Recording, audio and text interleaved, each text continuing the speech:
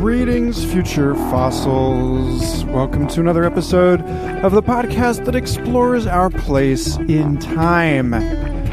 One might inspect that as a matter of course, these investigations draw us into the acquaintance of the authors of science fiction. And in this episode, we get into the reasoning for this with Elliot Pepper, who is a science fiction novelist himself, as well as a business strategist, someone who has launched several of his own companies, as well as advise large corporations about how they can stay ahead of the game.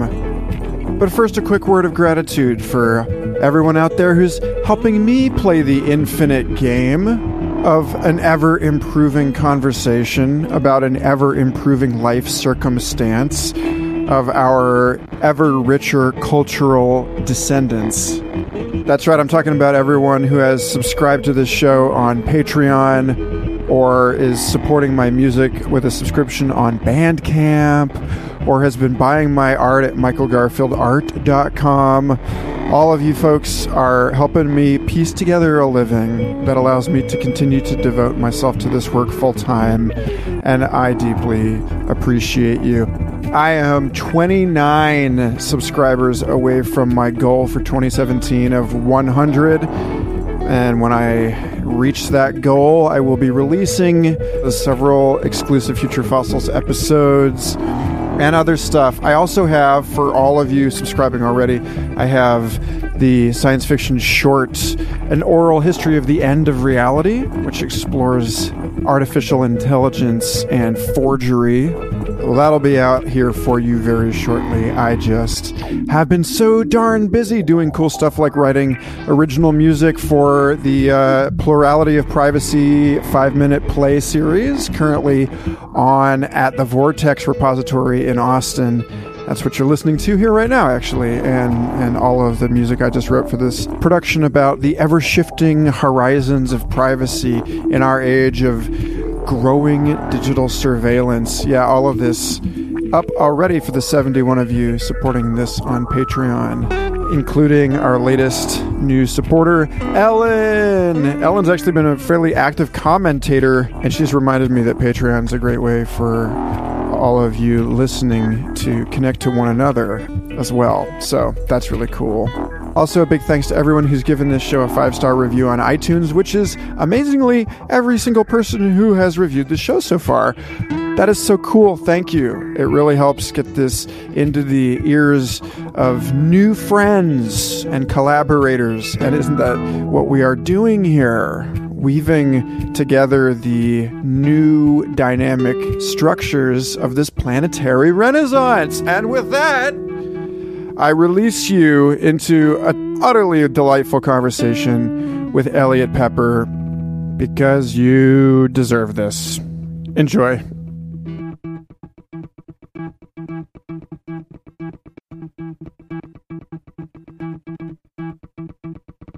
Hey, Michael, how's it going? It's going all right, Elliot. How you doing? I'm doing well. We've got I'm based in Oakland, so we have a very, it's like super cool, weirdly wintry summer day. But yeah, no, things are going well. I'm working on a new book, and that's taking up a lot of my time, but it's been fun. Tell me about your new book. Yeah, it actually was publicly announced last week for the first time, so it's good timing. Yeah, it's a near future thriller about the geopolitics of climate change and how algorithms shape our lives. So there's it's almost like, the way it was pitched was Mr. Robot meets House of Cards, with a group of techno-utopian activists who hack the data feeds of world leaders to sort of manipulate governments and markets. So It's been quite a bit of fun to work on. It's called Bandwidth, and it comes out next May. Nice. Dude, I've been writing also about the how would I put this? This issue of forged recordings You know, the Radiolab just posted a piece on this, which spooks me because it means that I can't write science fiction faster than the news. Right. Yeah. But like this issue of what they're calling conversational synthesis and facial reenactment. Right. Yeah. Basically, you can whether it's audio or video, you can very, very effectively mimic someone now to the point where even their family wouldn't know the difference. Yeah. So in light of all of that, the question becomes, you know, my interest in all of this, and one of the reasons that I resonated with you and the work that you're doing, not only as a writer of science fiction, but as somebody who consults with companies about the future that we're actually going to be living in, you know, helping them to imagine this stuff, is that I feel like there aren't a lot of people working within the futurist field that I'm aware of that are making the kind of effort that science fiction does sort of naturally to invite people into the actual lived experience of these speculative scenarios. You know, and that it seems like, you know, this particular issue, when people imagine, oh, we're going to be, you know, using nanobots to cure heart disease, and everyone's focusing on like living to 200 or whatever, like they're looking at it from the like Ray Kurzweil orbital platform rather than like down on the earth where you're asking these questions, like your Alexander Weinstein interview on Scout.ai about, you know, the human quality of it. Like how does it feel to live in a world where this thing is true? So it's like, how does it feel to live in a world where we don't know how to deal with recordings anymore? We don't know whether to admit them as evidence. I think that's where fiction really has its strength, right? I mean, it's. I think that a lot of sort of like analytical discussions about the future, whether that's an op-ed or a white paper or a podcast or what have you, they tend to be very idea focused, right? So they're like about the technology and its promise, and that's useful to an extent, but I think that it really misses the most important part, which is context, right? Because we're whatever the future is, we're going to live it. And so understanding the human experience of that is really important on a personal level, but also on a policy-making level, also on a strategic, like business strategy level, also on all these different levels. And I think that that's where fiction can really stand out. And I think that's where Weinstein's book really stands out. Another good example is actually Laurie, like a very concise example,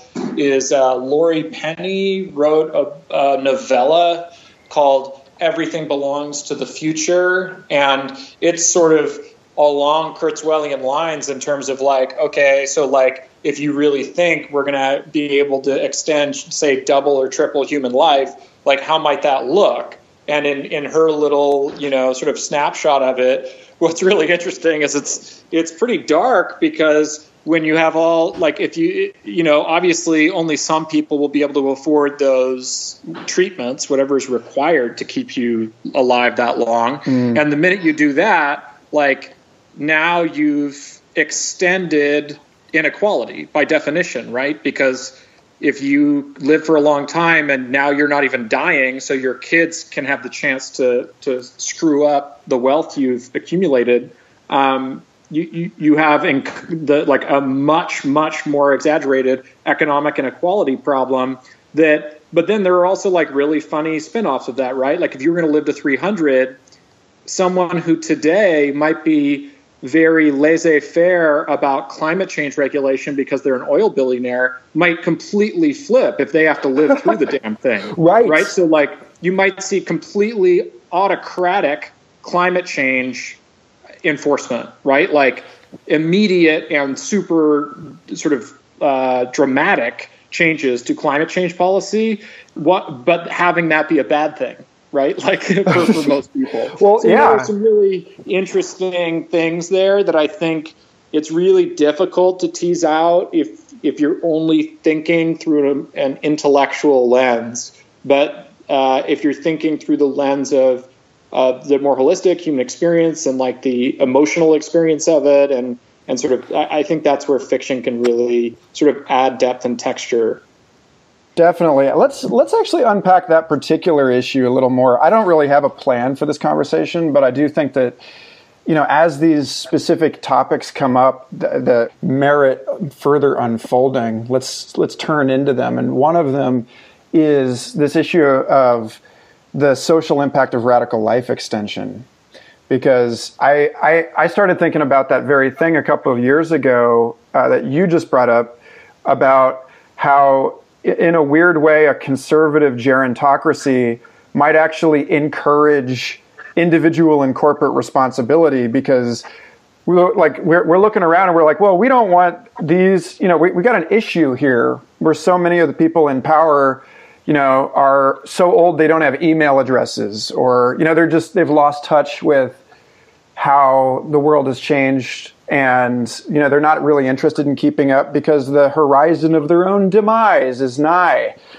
So it's like, or they're fundamentalists who believe that the end is near. And we can't really agree on any kind of like longevity policy. I mean, on any type of like long-term horizon plan that way. And so it's this weird conflation, which in current thinking, these two things are kind of separate from one another, that we really want the churn. We want new blood in politics. We want, people to come up. But then on the other end of it, we've really lost touch with wisdom culture. And it's possible that, on a 300-year time horizon, that we're actually giving ourselves the time and the incentive to cultivate a wisdom economy, sort of, or to steer things toward regenerative systems and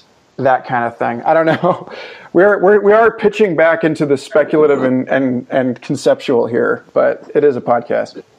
Yeah. So I think that it's a weird one, right? So I think that whenever you're looking for a value judgment, so whenever you're trying to think about, for example, is radical life extension a good idea? Or, because that's often what people are looking for when they think about the future. They're trying to think about, well, is this something we should support today, right? And will this lead to a future we want to live in? Right. And I think that the radical life extension, the social implications of that, it really depends on what lens you take, right? So from whose point of view is it going to be better or worse? I am very lucky and privileged to be an American who, lives in the Bay Area, which happens to be the center of sort of economic and technological innovation at the moment. And I would probably be pretty likely to be in the category of people who might have access to that kind of technology, right? And so from my perspective, if I want to live longer and I can, why shouldn't I be able to? And if I want to live longer and I can, and I'm an author, right? So that means I have another 100 years of writing novels ahead of me. Maybe I'm going to get really good at writing those novels, right? And maybe I'll write better novels because of it. So when I'm 185, I'm going to be writing these pieces of literature that no one would have anticipated because no one has had as long to practice as I have, right? On the other hand, even now, if you look in the world of publishing as a tiny little example of this, authors like Stephen King, who have been large brands for a long time, they're why wouldn't they write until they die, right? I mean, unless they just decide they want another hobby. And authors often write until they die. And because they do, they have a large fan base, and there's the turnover when new generations of authors come up. But if Stephen King was going to write until he was 200 years old, I think that would definitely make life very difficult for new authors in the same genre. Because if he's still writing, why do they need to find someone new to read, right? Dark Tower 49, yeah. It's come on, guys. Yeah, I mean, I don't think this is new. If you look at, a good analogy for this is, is how telecommunications technology, both the actually having the telegram and then having honestly the printed word, publishing technology, and then later having mass media communication systems available, and now the internet. Those have impacted writers and musicians in a very similar way, because now if you have the internet and you can reach everyone with a blog post, and if you're a reader, you can read any blog post in the world, right? Why would you not only read the best stuff, right? Of course you're going to read the best stuff. Whereas it used to be, if you were in Renaissance Europe, you would only have access to the stuff in your geographic area. So you might love to read the local, or I don't even know, you might not even read. So you might just go to the local pub, and there would be some guy who shows up there to tell you what's going on in the capital, right? Or tells a story for entertainment.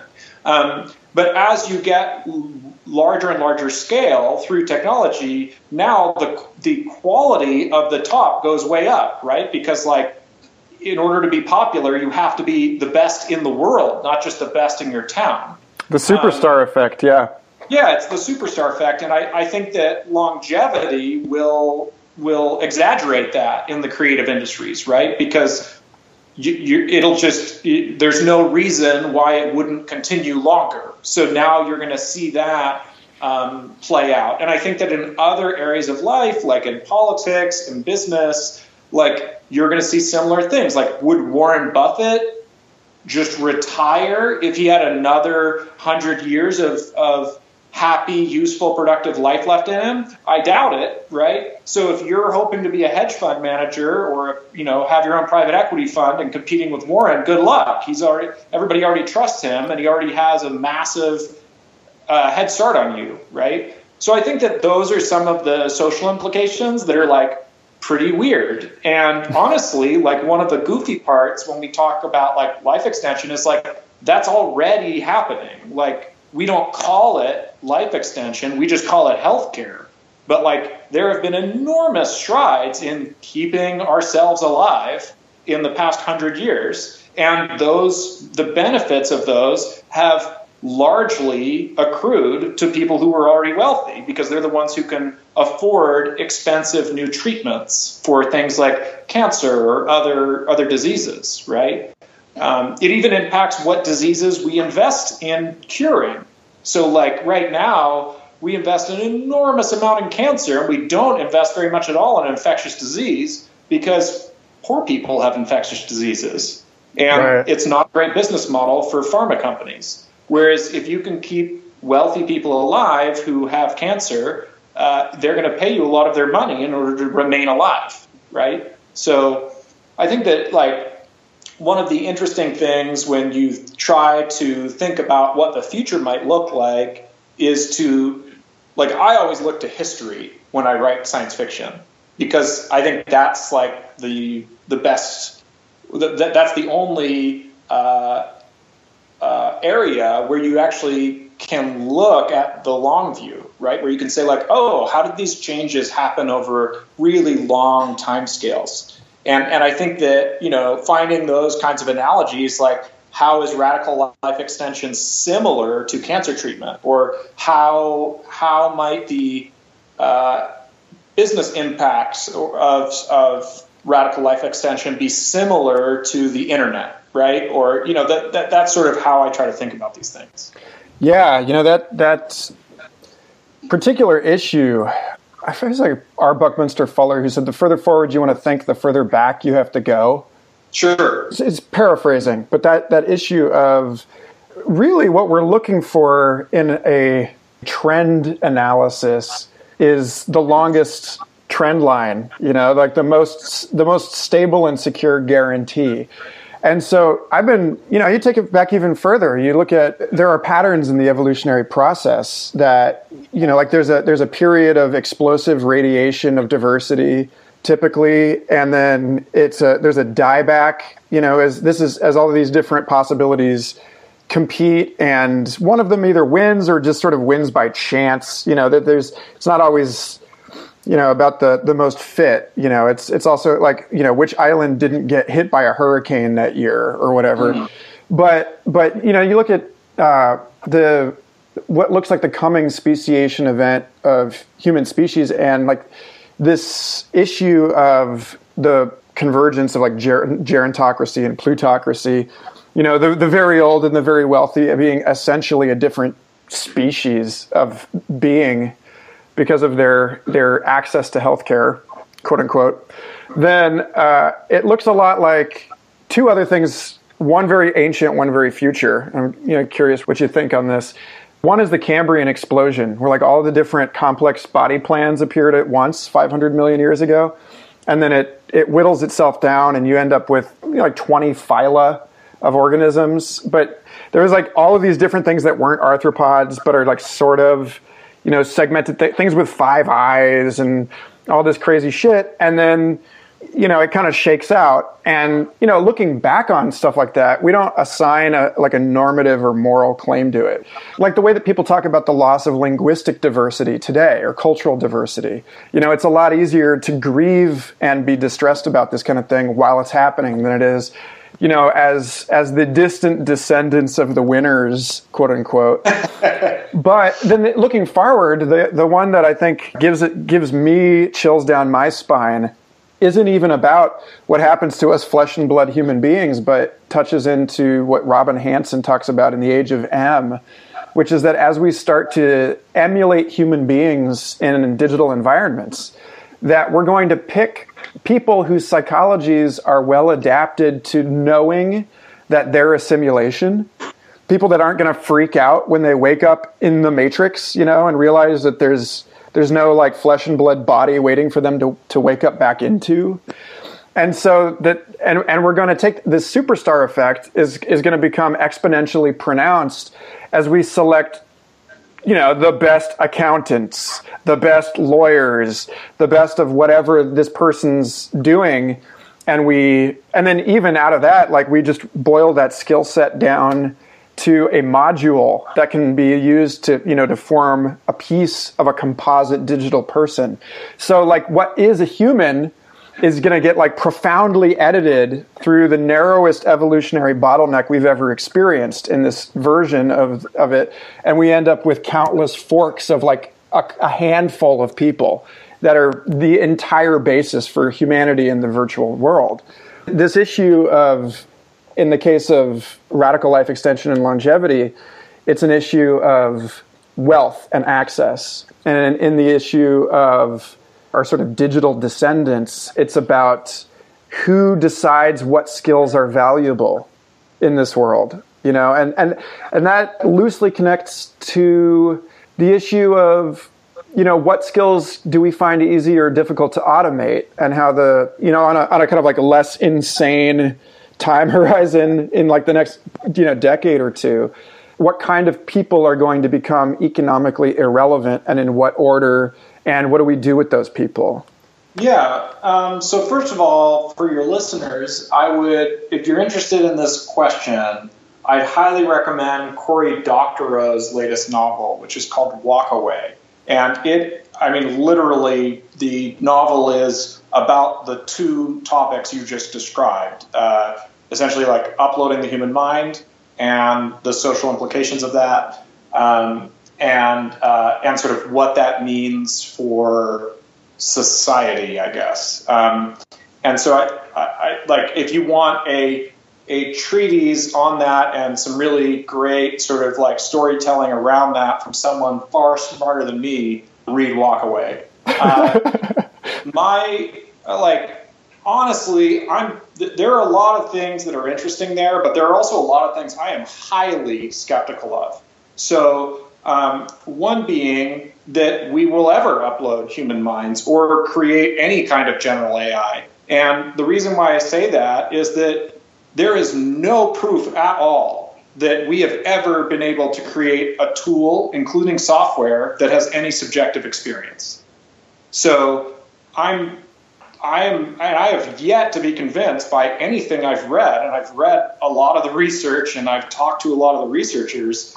That just, to me, that's like a completely different thing than what we've been able to achieve, the amazing things we've been able to achieve with machine learning and all of the work in software that is going on today. And I think that there is a very misleading public discussion going on around these topics because for a very simple reason, and that is, and I know this as a storyteller, metaphors matter, right? So do you know the etymology of the phrase balls to the wall? I assume it's an acceleration term from fighter pilots. Yeah, you're really spot on. So it was like, I believe in World War II, you had throttles on bombers that were like the handle of the throttle was sort of circular. And so saying balls to the wall was like saying full throttle, right? But I mean, even full throttle or hit the gas, right? Like those are all 20th century metaphors, right? Like they think about what it means to hit the gas, right? Like you're in a car and you're pressing the gas pedal, and we all understand what it means symbolically because we experience it all the time, right? So the human mind is very, very poor at distinguishing metaphor from reality, which is what makes art fun, right? Like that's what makes novels entertaining. That's why, we experience them as if they are real. And if you look at biofeedback data and neuroscience data from people playing video games, basically their brain thinks there's actually a monster they're shooting, right? Like even though they're sitting on a couch twiddling thumbs, right? Or watching the news and perceiving danger, right. Immediate danger from something that's happening on the other side of the world yesterday to 5 people. Right. And that's in many ways wonderful, right? Like that's allowed us as a species to do things no other species has done. Like the entire, literature is that. Honestly, money is that, right? The whole concept of having this abstract symbol that represents shared value, that's weird. That's really strange. And it only exists because we can build these really complex shared fictions. However, those fictions can come back and bite you in the ass. And one of the ways they do it is that we take the metaphor too far. So, during the Industrial Revolution, if you look at Frankenstein, that's one of the original pieces of science fiction and holds up extremely well today. But that was the whole concept of a Frankenstein monster is based on a super sort of mechanical view of how the world works, right? It takes the extension of the Industrial Revolution into the imagination of dystopia. And I think that we're doing that right now when we talk about things like uploading our minds and about, creating general AIs and stuff like that. I just think we're taking the computer analogy too far, right? So agreed. Computers are amazing. They're super useful. We can do incredible things with them that no species have ever done. Ever. It's really, really incredible. And I think we are actually detracting from how amazing computers are by pretending that giving them human intelligence is even a worthwhile endeavor, let alone possible. To me, what's most interesting about technology is that it allows humans to do more or different things, and that it is that technology is most useful to the extent that it is inhuman, right? That's why computers are useful. Humans cannot do math that quickly. That's why computers are useful. So anyway, that's sort of my take on it. I actually think that there are a lot of armchair discussions that miss what's important. Now, one of the things you said was, what does that mean for people's jobs in the near future? Now, that's totally different, right? Because if you we already create narrow AI that automates a ton of human tasks, right? So that is absolutely true. And will continue to happen. And honestly, like, the more that we can use computers to eliminate human drudgery, the better, right? So, but unless you depend on that drudgery for subsistence, right? For any kind of drudgery, it doesn't have to be a subsistence farmer. I mean, it can be like you gave the example of an accountant, right? Like, there's a lot of accounting that sucks, right? You're just sort of like immersed in spreadsheets all day, doing repetitive things in spreadsheets all day that are not actually like using your knowledge of the underlying incentive systems and what's important for your client. You're just doing the things you know need to be done because the quarter is closing, right? And so you have to be there all night and you can't go home to your kid because you have to get this done and you have to get the numbers to the CEO and they're going to report it to the board and then everybody's going to get angry at you, right? Totally. Like, those are things that computers already are doing and should do more of. And that's what we've already done with computers. We've eliminated a lot of shitty jobs. And we're going to continue, like, hopefully we're going to continue to do that. Now, what does that mean for people who have only ever done those jobs? And now they're not sure what they're going to do? That's a big question, right? And that's an important question. And it's something that, honestly, I'm less worried about than a lot of other people are, simply because I don't think anything is fundamentally new about that. Like, if you do take the long view and you look to history, you find that, like, I mean, it is happening really quickly right now, but, like, the whole point of technology is that we can accomplish what we want to accomplish more effectively, or said another way, we can do less of what sucks, right? And when we do less of what sucks, like, you can use technology to do two things. You could either use technology to, so say I'm like a tech billionaire and my company has eliminated all these jobs, etc. Like, could I just sit on my laurels, allow my algorithms to do their loops, and then, like, no one's ever going to have a job and the economy falls apart because of it? Like, whereas what about, like, my neighbor who also is a tech billionaire who's actually going to use the technology itself to hire people to make even better things that no one's invented yet? Like, who do you think is going to win that game, right? And that's what's happened every time before. Like, only 2% of our population in the U.S. is in agriculture today, right? Like, what happened to all those jobs? Like, I don't hear many, like, urban hipsters complaining that their only job option was to become a farmer. Like, I think that, like, there is we need to have a social system that allows people to have a safety net so that they can find and discover the new areas in which to create value with these new tools. That's something that is a huge problem, and it's a problem right now. It's not a problem in 10 years. But I'm not worried at a existential level about future employment or about conscious computers.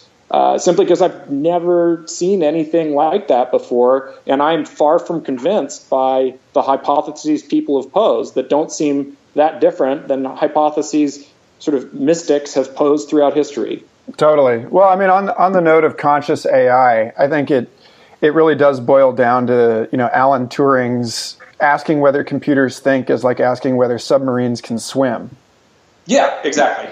So it's less about, like you said earlier about the metaphor, it's like it really is less about whether or not this is rigorous in a philosophical sense and more about the hold that it has on our imagination and on the way that we interact with our machines on a daily basis. Like, I found it really fascinating to learn a couple of years ago about this experiment where they gave a name and a voice to a self-driving car and found that people were far more comfortable allowing the vehicle to take over as driver if they gave the car a personality, because, like, we know we know that car is not a person. We know it's not having a qualitative sapient experience, but it anchors into us at such a primitive level, in the same way that, a really excellent storytelling is able to project a worldview into us without asserting it as a fact and having to argue against our belief system in order to contaminate our brain mimetically.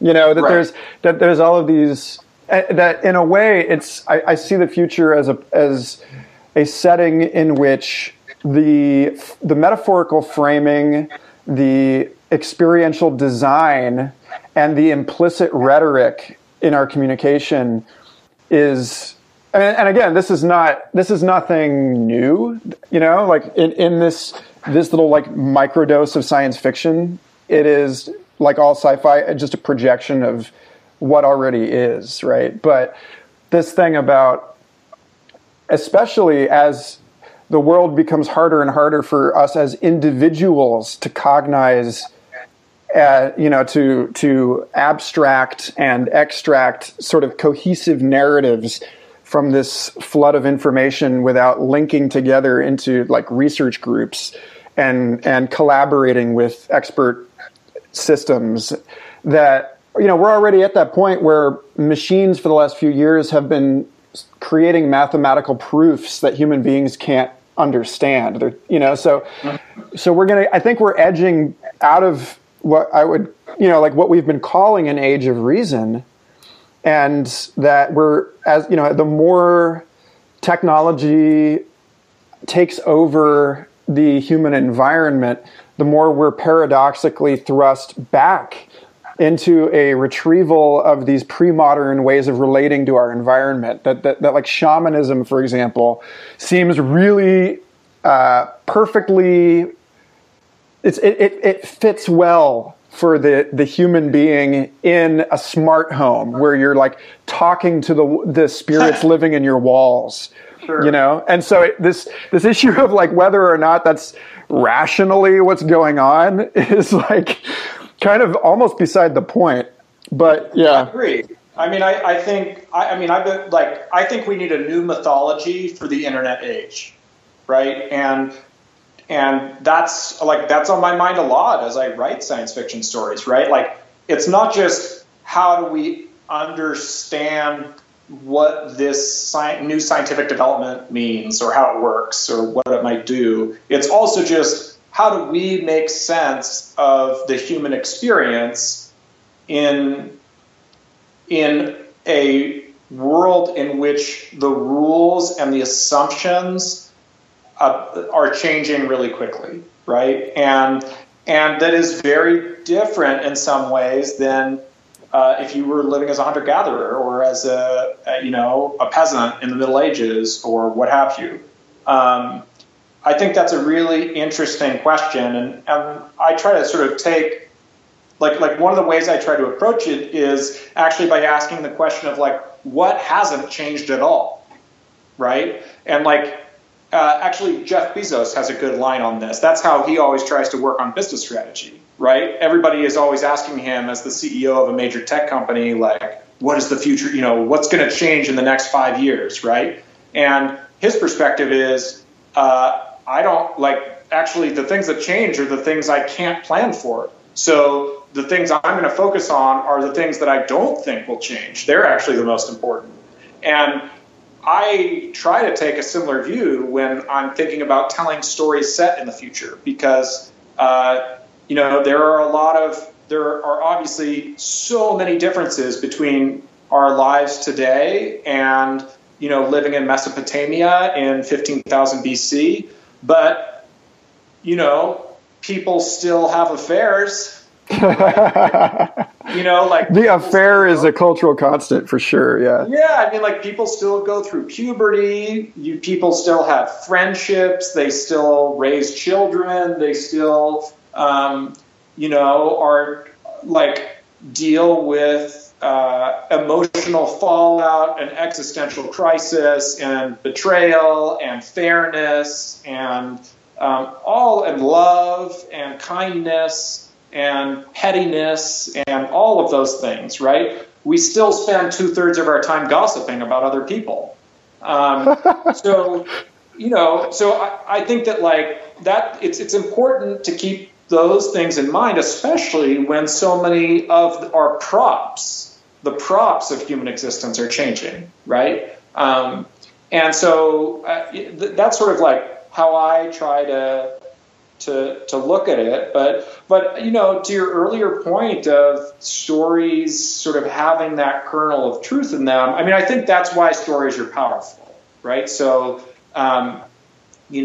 that's one of the reasons I write fiction, is that you can write, like I also occasionally write essays and like nonfiction, but I think that the difficulty in nonfiction, if you're writing if you have an idea and you have two choices, I can write the idea in an essay where I'm explicit about what the idea is, or I can write the idea into a story where the idea is just implicitly baked in to the story, right? To what happens to the people involved. And the explicit essay has a few benefits. It's easier to write, right? You just have to write down what you think. And it also is sometimes easier to share on a really short time horizon. So that's why you'll see a lot of sharing that goes on social media is sort of like blog posts that are sort of very strongly stated ideas or opinions. Yeah. The centrifuge. Right. So like those are the benefits of writing it down explicitly. But there are some huge drawbacks. One being that a very important one being that basically people forget them quickly. Like telling someone to change their mind is not a very effective way of actually changing someone's mind. In fact, the people who share those kinds of articles tend to be people who already agree with the premise. So by definition, you're not convincing them. You're just preaching to the choir, right?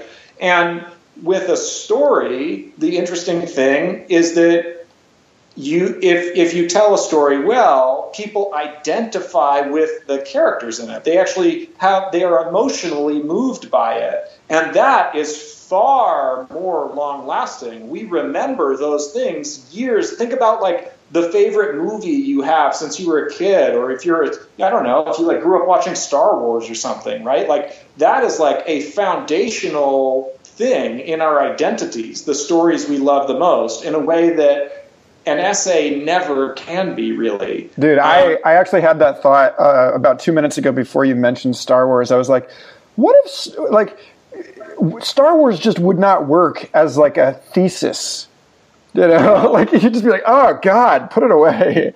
Yeah, but, I mean, think about how, like, that's the modern American mythology, right? I mean, literally, that is the mythology of the United States right now. I mean, that is probably the most shared cultural motif we have in the U.S., in this very diverse, weird country. And it has very strong moral lessons and underpinnings and assumptions built into it. And, I always like to say that stories are like Trojan horses for ideas, right?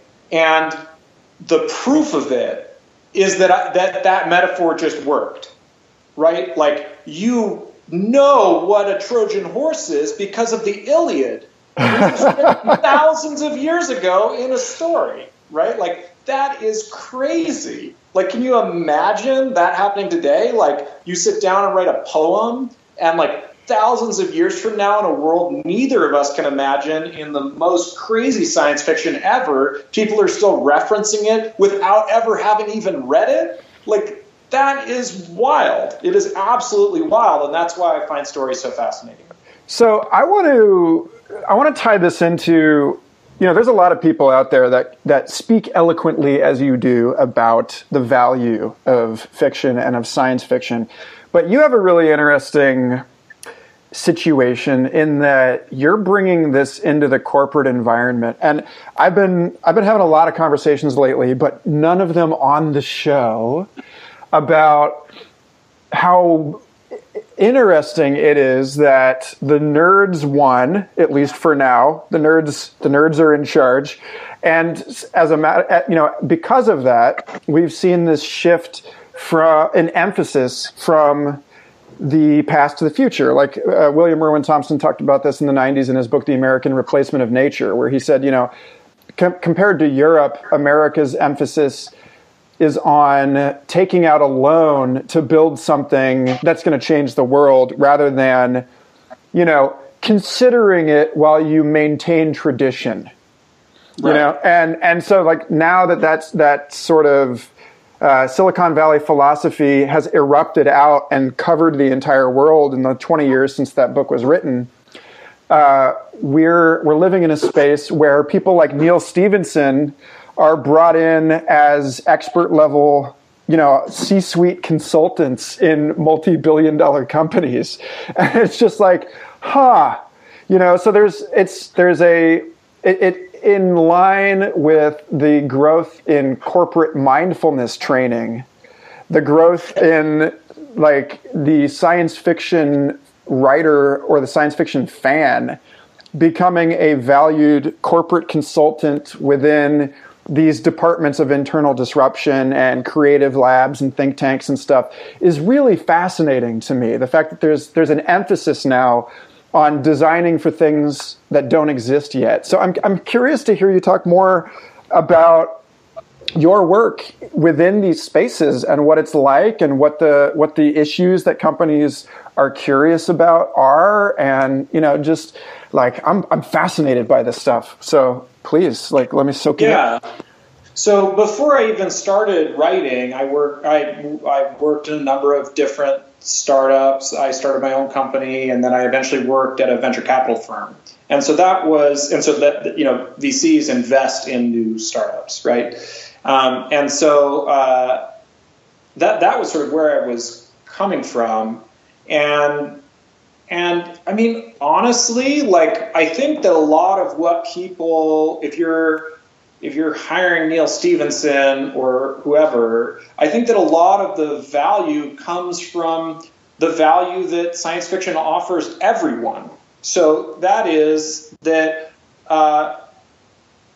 and you could apply some of this to other, almost all literature, right? There are a few things that apply to all literature. So one, for example, is that it's very well documented that essentially if you read a lot of fiction, that is correlated with having essentially higher levels of empathy, right? And that's not particularly surprising because people who might all naturally have higher empathy might seek out sort of fictional experiences of other humans, but also because reading fiction gives you insight into the emotional and intimate personal lives of other people, which sometimes illuminates your own life and your own human experience and gives you a little bit more of a framework for understanding why others do what they do, not just how they do it or what they do, but why they do what they do.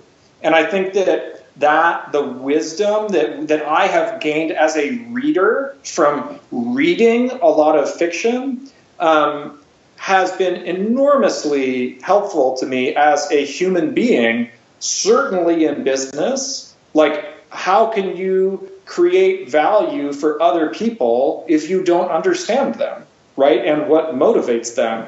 But also in the many other areas of my life, just in my relationships, in my friendships, dealing with my family, getting better at the skill of putting yourself in another person's shoes is really important. And fiction is basically a great training ground for that, right? It can illuminate so much about why we do what we do that we can apply in our own lives. So I think that that's a big part of why anybody might want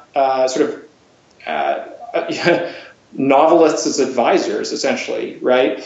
Now, on the science fiction front in particular, I think that what makes science fiction as a genre interesting is its insights into the present, right? That by creating a fictional world, it allows you to step out of all of the assumptions you make every day. And I always compare science fiction to foreign travel.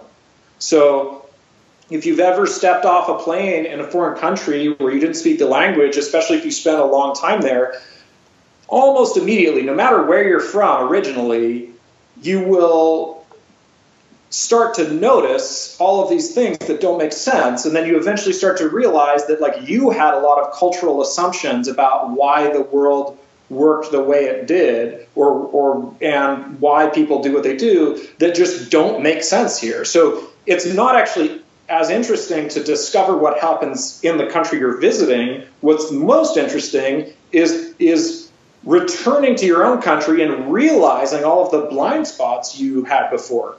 Right? And those blind spots are useful. Having assumptions, cultural or otherwise, allows us to be more effective and efficient because you make an assumption so you don't have to think about it. So you can move on to the next thing that's more important, right?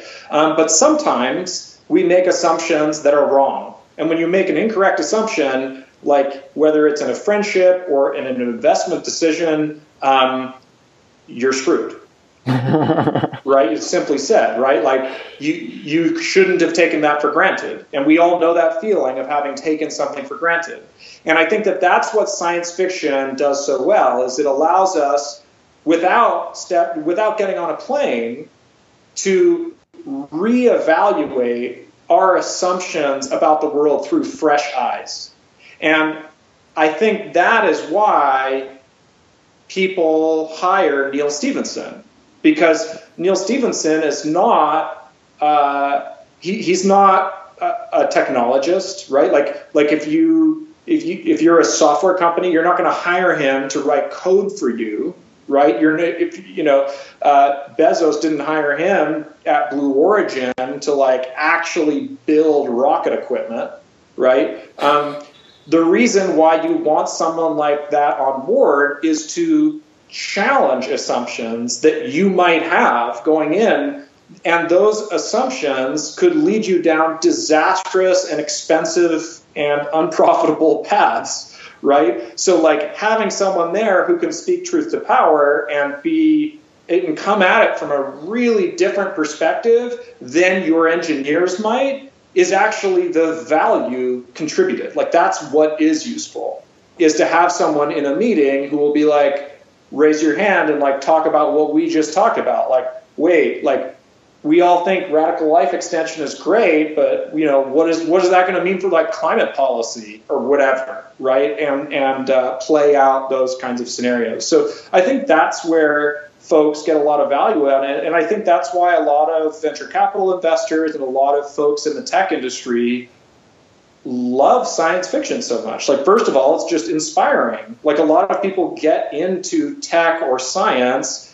because they just grew up with stories that, like Star Trek and Star Wars and Snow Crash and, probably now Ready Player One, right? Like, these kinds of stories become foundational in how we see the world. And so that drives our career decisions, right? Like, oh, wouldn't that be cool? I could work on the Starship Enterprise. Right? I'm going to go into aerospace engineering. Like, I think that one of the big mistakes people make is that they think science fiction is useful because it's predictive. And I don't think that's its utility at all, particularly from a business perspective. Like, I don't think that, I could be wrong, you'd have to ask him, but I feel like Bezos didn't hire Neal Stephenson to say, like, all right, tell me what's going to happen 20 years from now so we can get to work on it today. I could be wrong, but that's certainly not been my interactions with the tech community.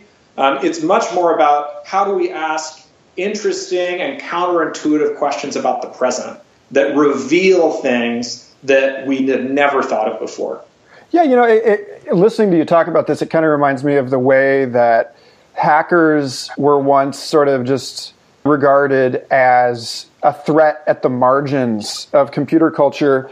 And then the wise ones really quickly caught on that you can hire a white hat hacker to find the exploits in your system before it's published. So we have these like vast teams of people that are doing exactly what you're talking about. They're challenging your assumptions that your security is locked down. And that in a similar way, that as science has moved through its institutionalization as sort of the modern social replacement for organized religion, the authority in culture now is with the scientists compared to like 400 years ago when it was with the priests.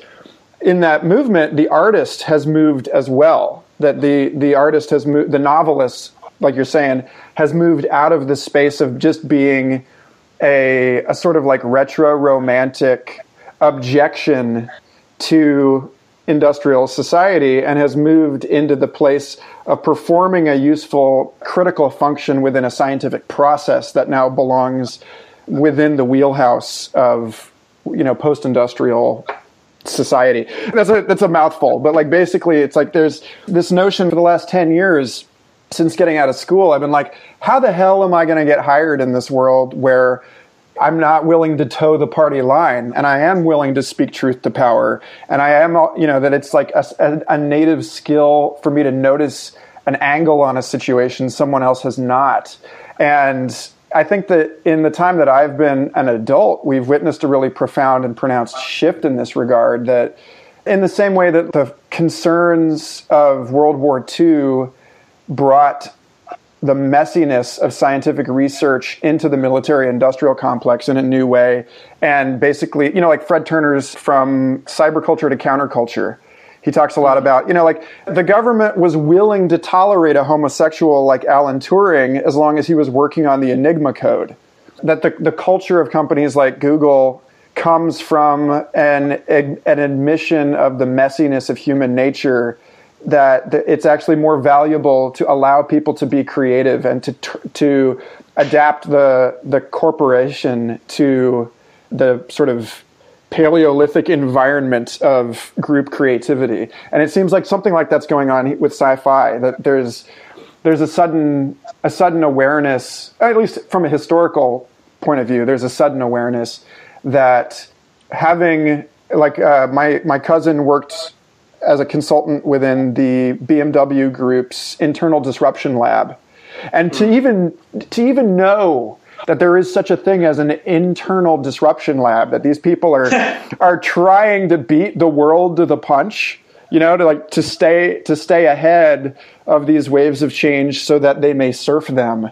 I find actually really sort of inspiring that there's a new human dimension, or at least a new ergonomic, human-centered dimension to the design of these large companies and the way that we understand and actualize the kind of changes that we're trying to make in the world. Yeah. I think that, honestly, the 20th century was a big oddity for a lot of reasons, but not least of which is sort of the 20th century era sort of corporate structure. That kind of thing never, GE, nothing like GE ever really existed before. I mean, maybe the closest analog would be something like the British East India Company or so, but really those were big companies with very specialized, highly specialized labor is a weird new thing. And is not always done well, and often can go south. And I think that's, you're right. The new tools we have changed the way we sometimes structure our organizations.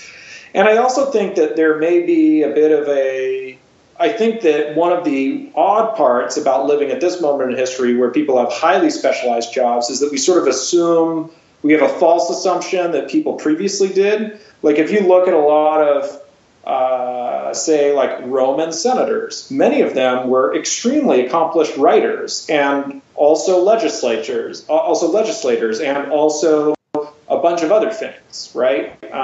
We have that term, we say a Renaissance person is someone who sort of excels in multiple but disparate fields.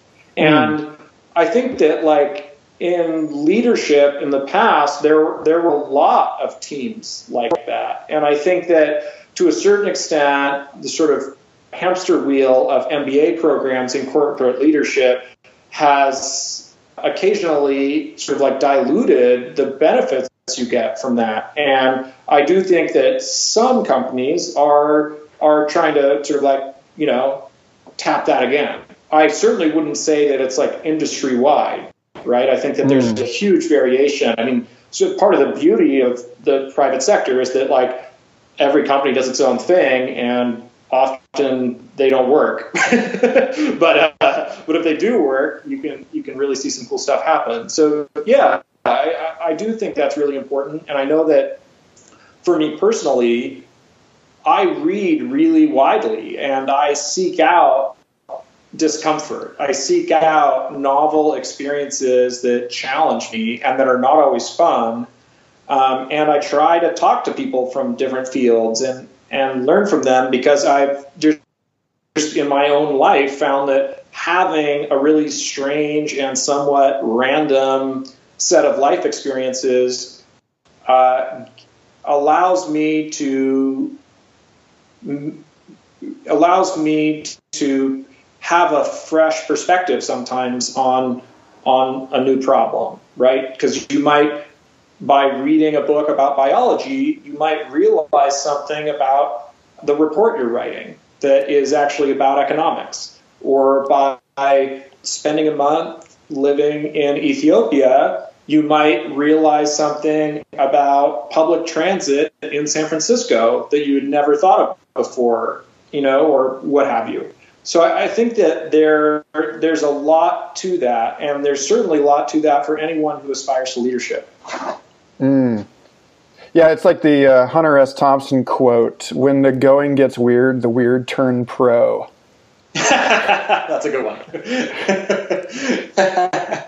So, dude, it's a pleasure. I feel like I'm really only just beginning to get to know you and appreciate what you have going on, and I look forward to more of this to come. But as we're wrapping up today's conversation, I'm curious, if you were to leave this on the record as sort of your dream or vision for a world we'd all want to live in, what kind of story do you think is worth telling right now at this moment in history? And what kind of story or what kind of idea do you hope to pass on to the whoever's listening to this in 100 years? You mean, just to make sure I understand the question, you mean like to the extent that I am dissatisfied with the modern world, what I want to pass along? Well, not necessarily so much as out of the spectrum of possibility, which worlds do you see us realistically being able to bridge toward for a more humane, just, beautiful, delightful experience? And then like the part two of that question, or you can just sort of weave it in there, is this story is a seed entering a time capsule that, if all goes according to plan, this show will function as a sort of archive for people who have yet to be born, so it's a message to them as well. Okay, wow, that's quite a heavy burden. So I'll do my best improvising. So honestly, I think that the most important things about the world and about what it means to be human are very obvious and very old. And I think that it's especially important to remember that when we feel like we're in the midst of a whirlwind of change that we don't understand. And that the world that we want to build and the lives that we want to lead, be it today as we're speaking in 2017 or 2117, when hopefully this podcast has a massive audience and we are currently being heard by billions, is simply that we need to be kind to each other. Like we need to help our friends out. Even more important, to help out strangers in need, right? To pay things forward instead of trying to think about the benefits that accrued to us, to make sacrifices, meaningful, painful sacrifices, financial, emotional, otherwise, to help each other out, right? Whether that means smile when you pay your taxes instead of frowning about it, right? Like it's not people stealing your money from you. It's you investing in your own society, right? I think that building a better world is really just 1,000 small acts of kindness, right? And I think that that's what's important to remember. I think that was important to remember during the Roman Empire. I think it's important to remember today. I think it'll be important to remember 1,000 years from now, regardless of what changes in the meantime. And if you bring that, that perspective is a choice, right? Like, we don't get to choose the world we're born into. We don't get to choose the parents we were born to. We don't get to choose all of the constraints that biology and society place on us. But we do get to choose how we react to that and how we choose to treat other people, whether they are being nice to us or being mean to us, right? And I think that fundamentally that, approaching the world from a place of generosity and openness and assuming the best in others, even in the worst of circumstances, is the only thing that really matters. That's an awesome place to put this down. Dude, thanks so much for joining me today to talk. And I hope that whatever world we're inhabiting, it's one that lets us talk more frequently. Sounds great. I agree. Cool. Take care, man. Yeah, this has been a lot of fun. Thanks so much for listening. I hope you enjoyed that conversation as much as I did. Future Fossils is part of the MindPod Network, an amazing collection of podcasts along with Third Eye Drops, Synchronicity Podcast, It's All Happening, The Astral Hustle. Be sure to go to mindpodnetwork.com and check it out. And if you'd like to support this show, patreon.com/Michael Garfield. Thanks again.